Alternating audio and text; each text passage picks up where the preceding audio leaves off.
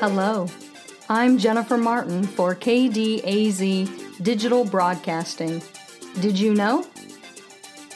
The current record for number of socks worn on one foot simultaneously is 184 socks. It's probably not considered to be safe, but 25% of people have shared a mask with someone. 61% of people will order fast food or takeout on New Year's Day because they're lazy. Roughly 20% of Americans sleep in over the weekend.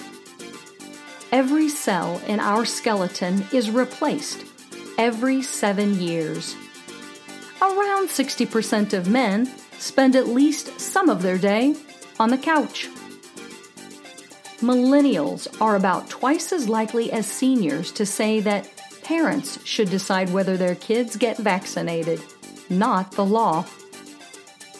When you put a snake into space, some tie themselves in knots while others attack themselves. 1 in 4 adults has a stuffed animal in their bed. Ingesting a quart of soy sauce can send you into a coma or kill you due to excess salt in the bloodstream. Hawaiian pizza is a Canadian invention.